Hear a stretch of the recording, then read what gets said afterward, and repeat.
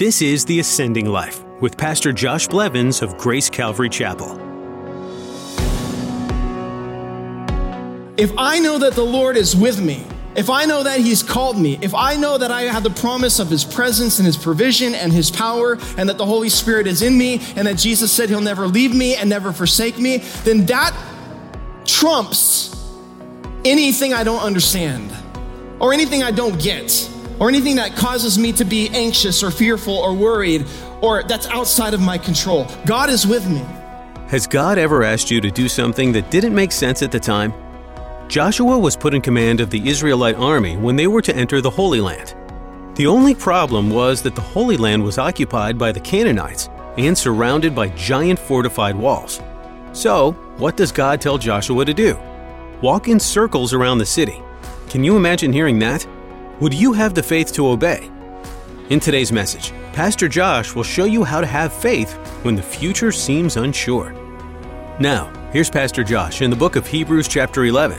As he continues his message, Faith Declares Jesus is Better.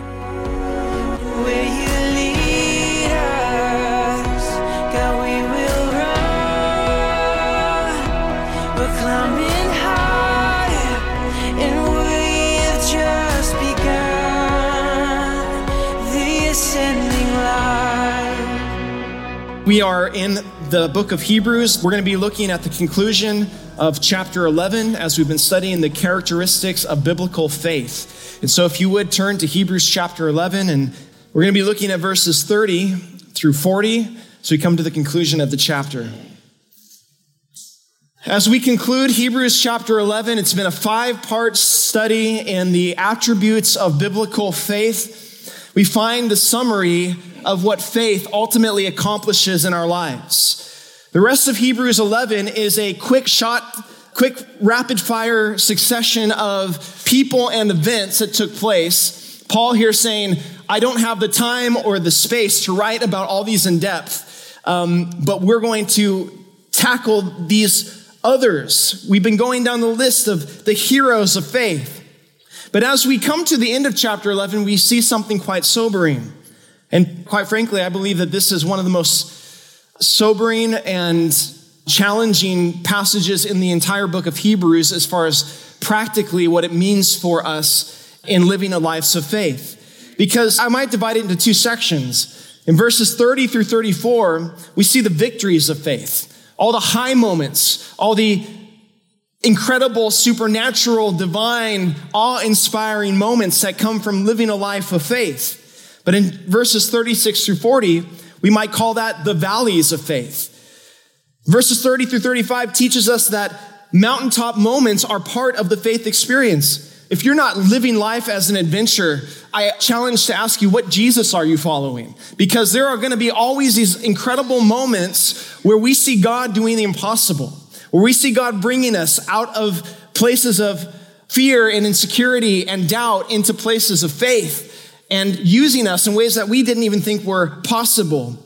But verses 35 through 40 continue to teach us that same faith, that true faith, doesn't always end in worldly victory, in comfort, or in ease. Far too often in our Western Christian mindset, because of years of bad theology in our churches, we've come to the conclusion that if we live by faith, it must mean that the ultimate conclusion of that in our life will be the fulfillment of all our dreams, the realization of all our worldly ambitions, and the establishment of security and comfort in this life.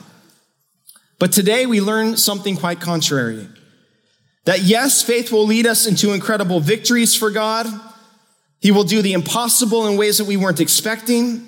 But that same exact faith may also lead us to be rejected by the world, persecuted, abandonment of all of our worldly moorings and anchors, and even the abandonment and the loss of our worldly home, even to the point of death. So with that uplifting note, let's jump right in. 3 points today, 3 more attributes of faith as we close. You might want to jot this first one down as we look into the life of Joshua and Jericho. Faith, number 1, trusts in the methods and the power of God. Faith trusts in God's methods and in God's power. In verse 30, again, we read this. By faith, the walls of Jericho fell down after they were encircled for 7 days. By faith, the harlot Rahab did not perish with those who did not believe when she had received the spies with peace. So 2 events here within the same story.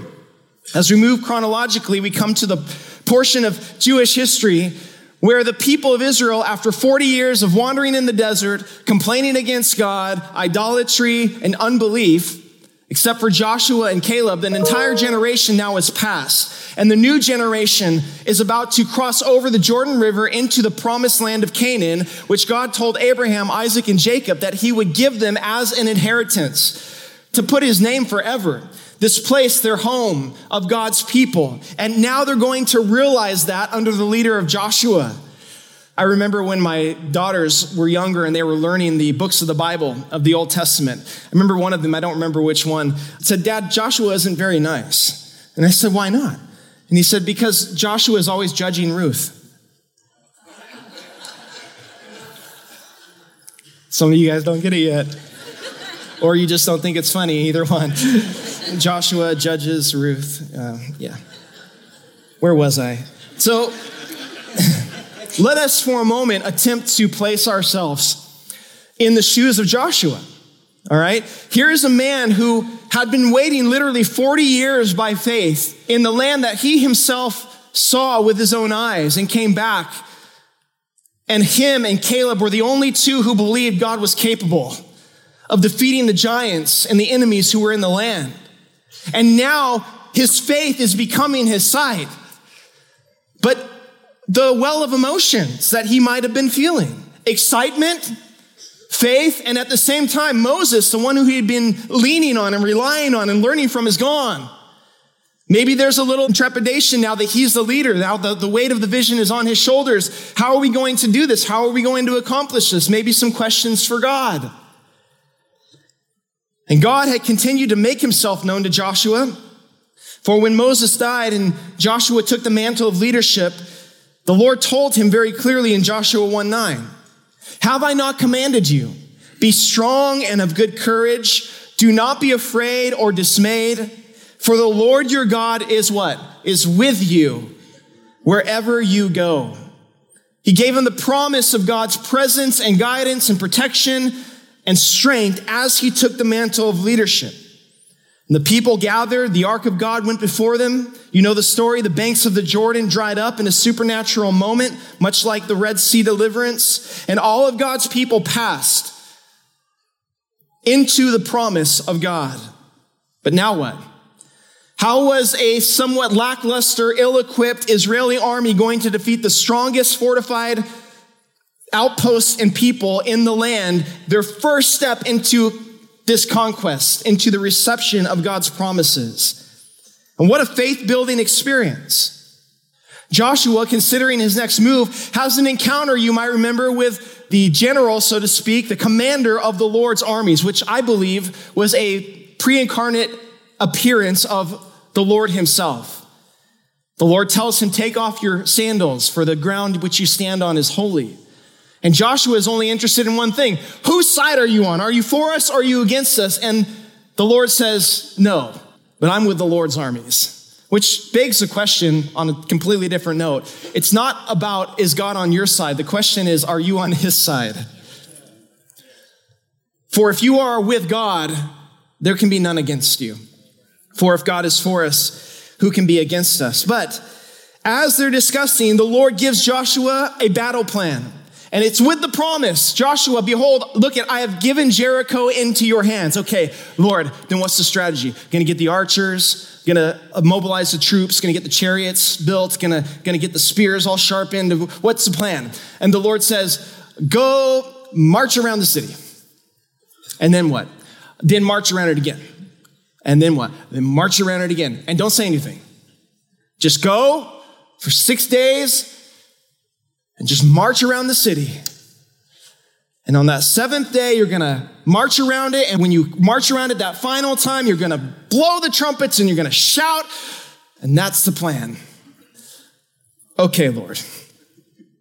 God provides an unconventional strategy that any other military force in the world would have mocked and jeered at. This plan would take 7 days, a lot of marching in circles, a lot of silence, some oddly timed shofar blast, and some shouting. But I want you to notice that Joshua doesn't argue. He doesn't hesitate at the command, and yet he comes and he makes preparations for God's people to go through with God's plan. He calls the priests together for this week-long march of silence. The people obey, and you all know the end of the story. On the 7th day, at the end of the final march, the trumpets blew, the voices were raised, the victory shout they've been holding in for 6 days was released, and the presence of God came down and leveled the city in a supernatural way, in a way that no one could deny that it was only by the power of God. And by the way, I've been to Jericho, the ruins discovered there several times, and all the archaeological evidence still today points to the supernatural destruction as outlined in the Bible. They found that the walls caved in on themselves, just as the Bible said that they would, where normally if you were to do a rampart and siege, the walls would fall out from themselves. They found all the burnt clay stones at the foundation. They found the buckets of stored grain in the lower sections where they would have been storing grain as the siege continued day after day. It's pretty amazing. But I want you to think about this faith.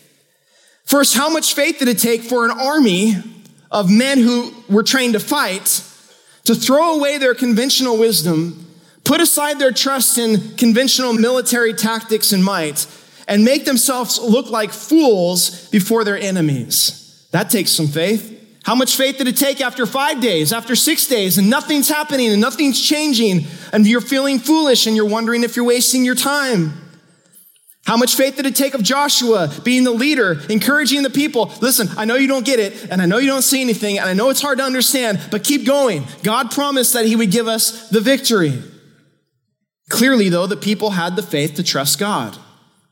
What gave human beings the ability to trust God in the midst of circumstances they couldn't wrap their mind around, and a methodology that was completely contrary to everything they had learned up to this point? Well, I believe it was 2 things. And I believe these 2 things are essential for us. Number 1, they had the presence of God. At the center of this whole incident was the Ark of the Covenant. In fact, the Bible tells us that the only thing that was protected by soldiers in that whole military campaign was the Ark of the Covenant. Why? Because the people had seen how God's presence, as represented in the ark, had done great and mighty things as God was in their midst. I might be able to say it like this: the people's confidence in the mission was rooted in the presence of God. Man, there is nothing that scares me more about a mission for Christ than the thought of God not being with me. If I know that the Lord is with me, if I know that he's called me, if I know that I have the promise of his presence and his provision and his power, and that the Holy Spirit is in me, and that Jesus said he'll never leave me and never forsake me, then that trumps anything I don't understand, or anything I don't get, or anything that causes me to be anxious or fearful or worried, or that's outside of my control. God is with me. Secondly, they had the word of God. However unconventional it was, and whatever thoughts were going through Joshua's mind as he's marching around the city of Jericho, what he knows, what he recalls to mind is, God told me that he's given us this city. So I don't need to understand the method as long as I trust the one who made the promise. And this is all very important to us, because in discerning God's will for our lives, in taking steps of faith and walking in obedience to God, there are questions that we need to ask, and there are questions we don't need to ask. Let me go through these with you. In discerning God's will for your life, here are the questions you need to ask. Number 1, does it honor God's word? To put it bluntly, if anything you're thinking about doing is in direct violation of what God has already said or revealed, don't do it. I don't care if your feelings tell you you should do it. I don't care if your friends tell you you should do it.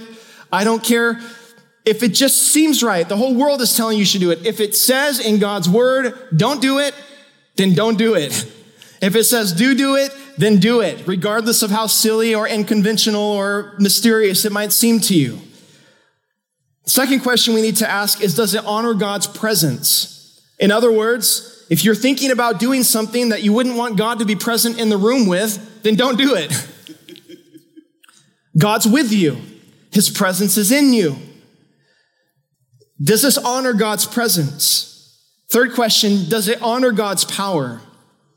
Well, Josh, what do you mean, does it honor God's power? When I look at the story of Joshua, their obedience to God and the destruction of Jerusalem was to magnify the power of God, true or false, so that all the nations around could see God did this. Then the God of Israel delivered them. And I think it is very healthy for every Christian to put themselves, to make sure that they are in places where they are walking outside of their resources, outside of their ability to control a situation, outside of the possibility of being able to manage and make all the decisions and call all the shots. I think that God wants us to be following him in ways where we're always taking steps into the unknown, where we have to trust his power. We have to trust his provision. We have to trust because we are not capable within ourselves. God calls us to places of that kind of faith. And then the fourth question is, does it honor God's purpose? God's express purpose was to give the land to his people.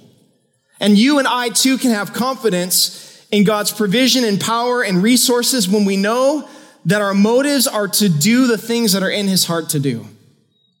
We can confidently take steps of faith into the unknown if we know that we're doing it in direct obedience to what God wants to accomplish. If we know that God wants to seek and save the lost, then that gives us the confidence, doesn't it, to go talk to our neighbor or our coworker or a friend about the gospel of Jesus Christ. Knowing if this is in God's heart to do, does it honor God's purpose? Here are the questions we shouldn't ask when determining whether or not we're going to take a step of faith. Is this safe? I hate to break it to you, while it's wise to take safety measures, our safety is not God's primary concern. Lack of physical safety is never a determining factor in whether or not you should say yes to God. I really feel like I should go on this mission trip, but is it safe? Who cares? Here's the bigger question. I don't ask God, is it safe? I obey God and I trust him with my safety. Because here's a beautiful thing about walking with Jesus. If you are confidently walking with Jesus by faith, you know you are not getting out of here until Jesus says your time is up. When he says it's done, it's done. But until then, you have the call to put yourself out for the purposes of God. Not to enact measures of self-preservation to keep you safe. I'll follow Jesus as long as it fits within the parameters of where I feel comfortable and safe and protected. No. Jesus calls us, even at times, to the giving of our own lives for the sake of his gospel and his calling. The second question we should not ask is, does this make sense to me? One quick reading of the Bible will show you that God is always calling his people to do things that don't make worldly sense to their human minds. If your goal is to wrap your mind around every venture of faith before you say yes to God, you'll find a disappointment when you discover that God is not obligated to tell you all the details beforehand. Does this make sense to me? Third thing, we should not ask ourselves, is this what the world would do? Because 90% of the time, the answer is going to be no. Does it matter if what God says looks different than what the college professor says, or the experts say, or the politicians say? Don't we have a Bible that tells us that the foolishness of God is wiser than men and the weakness of God is greater and stronger than men? And Paul tells us in 1 Corinthians 2 that our faith should not be in the wisdom of men, but in the power of God. That is how we are salt and light. That's how we look different. We're following the directive of God and his truth and his word, not the opinions of an unbelieving world. That's what makes us different. I think if I was to sum up Joshua's Jericho experience, I would put it like this, that the greatest evidence of trusting God's word is obeying God's word, even when it defies our understanding. Likewise, the greatest evidence of unbelief in our lives is disobedience to God's word because we are convinced that our way is better. How do I know? How do I look in the mirror and get an accurate reflection of whether or not I truly trust God? It's whether or not I'm obeying him. Even if I don't understand his methods, even if I don't have all the details. And what's the greatest sign of unbelief in my life? Is when I'm walking in disobedience because I want to maintain control. Well, while faith was taking place outside the walls of Jericho, there was also genuine faith taking place inside the walls of Jericho by one woman. The most unlikely character you would expect to find faith in. Probably, maybe even in the entire Bible. As the people of Israel were marching around and blowing trumpets, and it was inciting intimidation and fear within the hearts of the unbelieving heathens that were inside Jericho. There was one woman named Rahab, who previous to the attack had seen the two Hebrew spies and told them to come into her house and hid them from those who were seeking their lives, and provided them a way of escape from the city. And her only request is, when the Lord delivers this city into your hands, remember me and my family. And I believe it's in Joshua 2. I love what she says. She says, for the Lord is the God of heaven and earth, and he will deliver.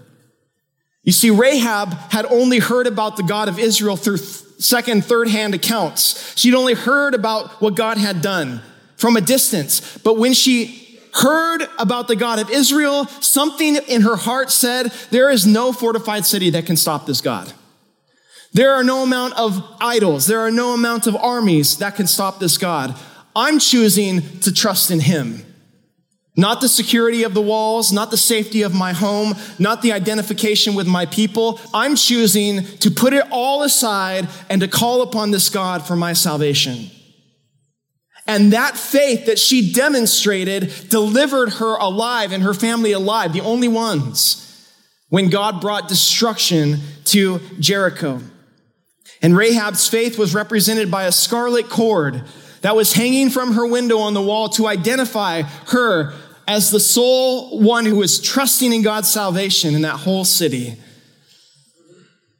Of course, I believe that the scarlet cord is a beautiful picture of being tied to heaven through the blood of Jesus. That the blood of Jesus over our lives gives that proclamation that we are trusting in God's salvation. But here's what I think is incredible about this story, and this is what I love about the Bible, I love about Jesus, I love about one of the many things I love about God. The people reading Paul's letter to the Hebrews were Hebrews. They were Jews, mostly. Thanks for joining us for Pastor Josh's study in the book of Hebrews. Throughout this book, we learn about idol worship. This is when you place a person, people, or things in place of God. Although idol worship was prevalent during the time Hebrews was written, it's still in our world today. From TV to clothes to food to family, it's easy to put other things in place of God. We hope today's teaching has made you more aware of this and that you've been encouraged to seek God first. If you'd like more information about the Ascending Life or would like to hear other teachings from Pastor Josh, visit our website at theascendinglife.com. Once you're there, click on the Media tab and follow the link to our YouTube page. You can also subscribe to our podcast and have the latest message from the Ascending Life as soon as it's available. Feel free to download these messages and take them with you on the go. If you're on social media, find links on our website to our social media pages. We'd love to connect with you there. Like us on Facebook or follow us on Instagram or Twitter to stay up to date with everything happening at the Ascending Life and Grace Calvary Chapel. Our website again is theascendinglife.com. If you're in or near the St. Joseph area, We'd be honored to have you join us at Grace Calvary Church for our weekly service. Find all the information you need at our website, theascendinglife.com. Well, that's it for now, but there's so much more to learn on the next edition of The Ascending Life, so be sure to tune in again. We're reaching up, we're pressing